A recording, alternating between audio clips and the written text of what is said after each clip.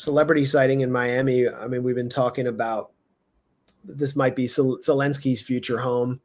This is Juan Guaido's current home. And Yair Netanyahu has been spotted.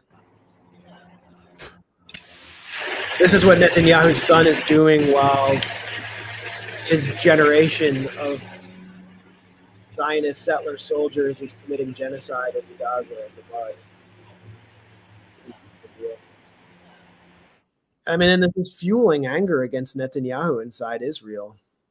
Yet the Biden administration is propping Netanyahu up.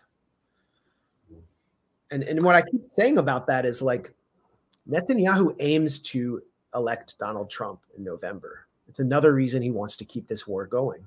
The war is harming Biden. And that as long as it goes on, Biden's base is going to collapse. He's going to lose the youth vote. The numbers are showing more and more Democrats are furious. And it could be just enough to lose a few swing states. Obviously, Michigan is lost. That's a result that Netanyahu will be happy with, because he and Trump share a donor in the Adelson family.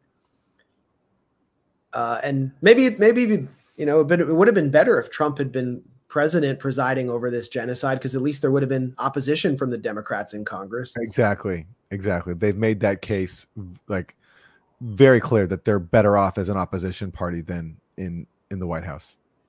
Absolutely. There's no way. Well, I shouldn't say. Obviously, people like Chuck Schumer would be completely on board with whatever Trump did, but there would have to be more Democrats coming out, because, you know, this is a genocide, and the pressure on them from their base would be, I think, even stronger, because Trump would be in the White House to sort of antagonize the base, and they're absolutely making that case clear.